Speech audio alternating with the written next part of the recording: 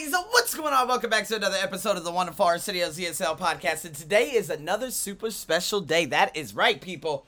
I am so excited about this one because, again, it's another lecture in terms of green marketing.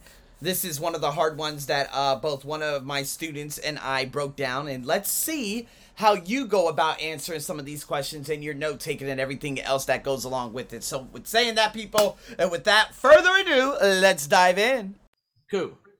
All right, so I'm recording this one. Green marketing. What? Come on. Okay, green marketing. Now, the reason why I want to do this one is because this is way outside of science, and I just want to make sure you're not getting thrown off. This could be something that's maybe much easier to understand, okay? So let's do it. Listen to a part of a lecture in a classroom. Is that Milky Way again? Get out of here. Okay, let me go back. I don't even know what number it was. Do you remember? Oh, I know it's down here. Got it. All right. All right. 3, 2, and 1. Listen to part of a lecture in a business class. Let's do it. Last week, we covered niche marketing, and I mentioned green marketing. Green marketing is about companies producing or saying they produce products that are environmentally friendly. This could mean their products can be recycled, or they make their products from recycled materials, or that they power their factories using clean energy like wind or solar. Companies often request the help of advertising experts to do this properly. Now, green marketing may seem like a fairly recent development, but advertising professionals saw the growth of this sector many years ago. It probably started in 1970, when the first Earth Day was announced. Environmental harm was being protested all over the United States, people marching in parades or picketing in front of government buildings. Earth Day helped to spark many other environmental laws, like the Endangered Species Act in 1973. This act protects endangered species and their habitats, focusing on rebuilding their dwindling population. The Clean Water and Clean Air Acts were also strengthened. So, environmental issues ended up in the news, many newspaper articles featuring Earth Day and the new environmental laws. Being green became popular, a well-talked-about subject. Some businesses jumped on the bandwagon because they too were genuinely interested in helping to do their part to slow environmental degradation. Other companies joined because popularity sells, and getting into a fast-growing market has a lot of profit potential. Yep, Bitcoin. In 1975, a famous advertising group held a workshop on ecological marketing. A few years later, advertisements and marketing plans sprouted, revolving around acknowledging and validating people's environmental concerns, saying their product could help. Some companies learned the hard way. Green marketing still has to contain all the same ideas and analysis that a normal marketing campaign would have. It must stimulate interest, attract attention, create desire, and encourage people to take action. For example, let's look at how one green marketing campaign flopped, and let's talk about why. The product was a compact fluorescent light bulb, nicknamed the Ecolite. I believe it was first introduced in the late 90s. It was expensive compared to normal incandescent bulbs, and the advertising message was a cheerful, use this bulb to save the earth. Kind of cheesy, right? Well, consumers thought so too. To top it off, research showed that consumers didn't want to sacrifice price and convenience for the nebulous concept of saving the earth, even if surveys will say that those same people are very concerned about the environment. So, the Ecolite marketing campaign was revamped, emphasizing the time and money that would be saved long-term since Ecolite lasts for years instead of being replaced every few months. So, they concluded, not only was it good for the earth, it was convenient and easy on your wallet as well. Those ads worked marvelously. Other tactics companies use to come off as a green company is supplying their employees with environmentally friendly options.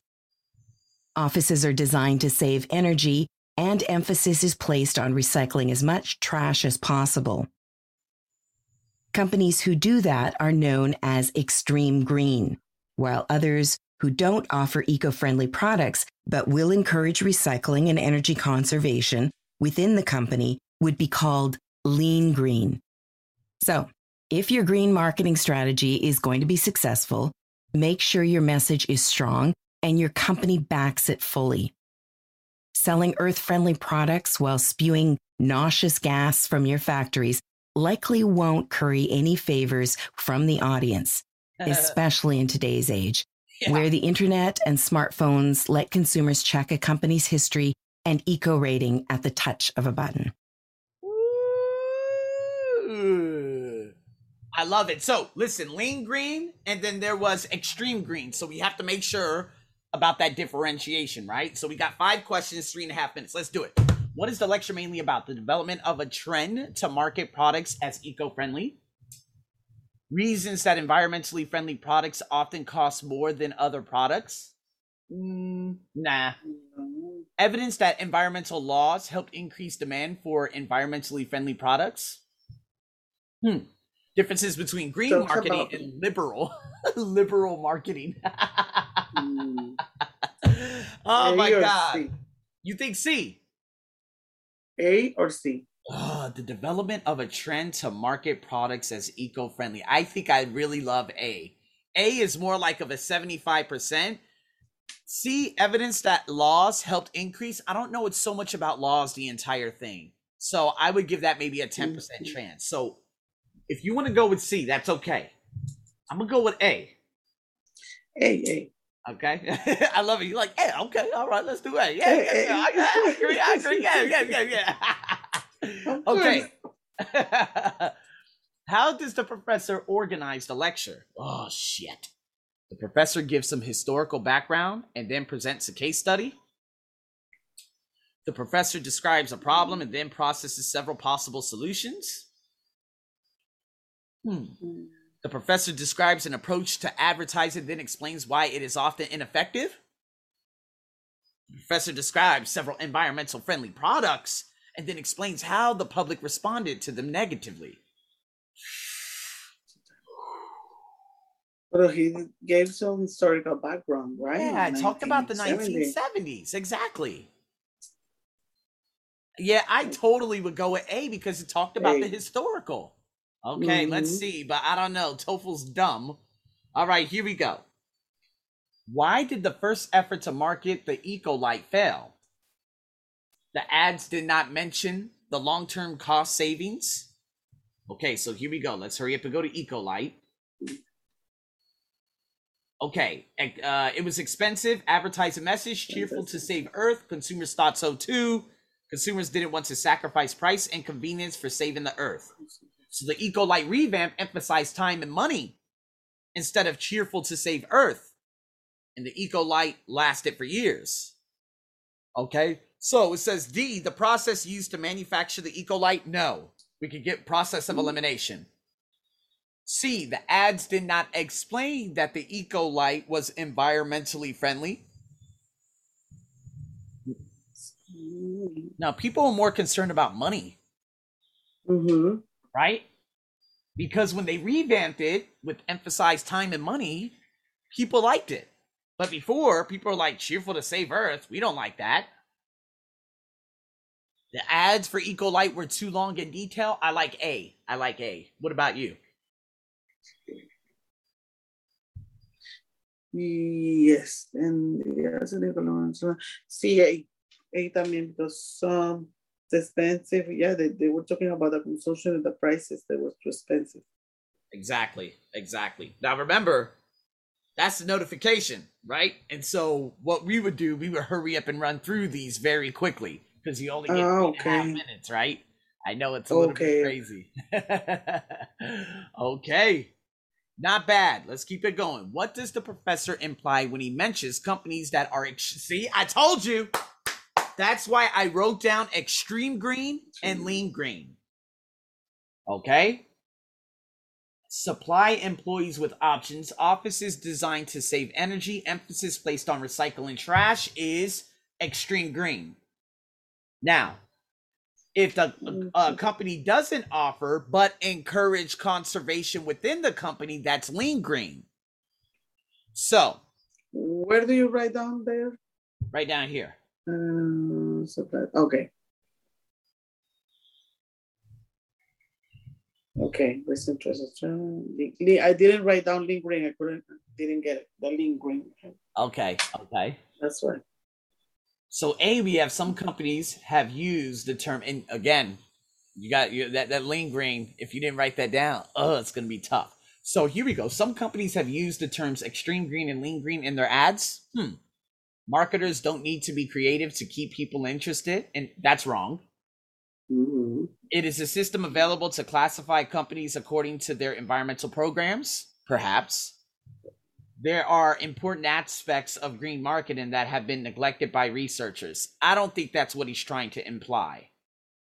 No. Ooh, so it's A or C? Between those or C. You like, I don't know. What do you think?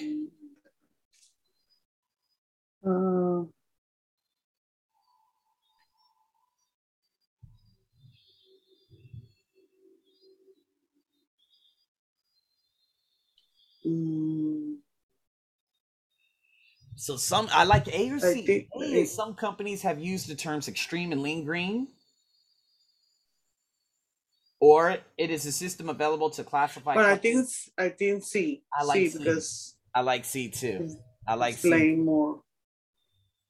Yeah, I like it. Okay, all right. Now here we go. What opinion does the professor express about the companies that use green advertising campaigns? Now it says at the very bottom, if you are to have a successful campaign, make sure your message is strong and the company backs it fully. Now, you cannot be an earth-friendly company while spewing gas, okay? Kind of like ExxonMobil, Chevron. Oh, yeah, we have great energy. Kill everyone in the indigenous communities. You know what I mean? You can't do that. You can't do that, okay? You can't destroy, okay, food supply in the Niger Delta, ExxonMobil, you dumb shits. Sorry, I just went on a rant. Let's focus. Internet and smartphones can check an eco rating at the touch of a button. Okay, so basically it says here, A, the company should consult environmental scientists? Hell no. I didn't write any of that, so always follow your notes, right? B, it says the company should publicize research that supports their claims made in their advertisements. It didn't say that either. The company should be fully committed to protecting the environment. Could be. But let's look at D. The company should find ways to lower the price of their... No. Because what I'm doing, I'm going by what I wrote down right here. You need to have a strong message and your company must back it fully. C. The company should be fully committed to protecting the environment. So C. Okay, so let's check the answers and let's do it. Oh, 4 for 5, you son of a... You didn't put the answer in the last one. Oh, really? It's a damn shame. Mm-hmm. A correct. A, C. All right, we got 5 out of 5. Woohoo! Good job. Good. You see that? Okay, so I just want to hurry up and go back to the one. You wanted to pick C here, right?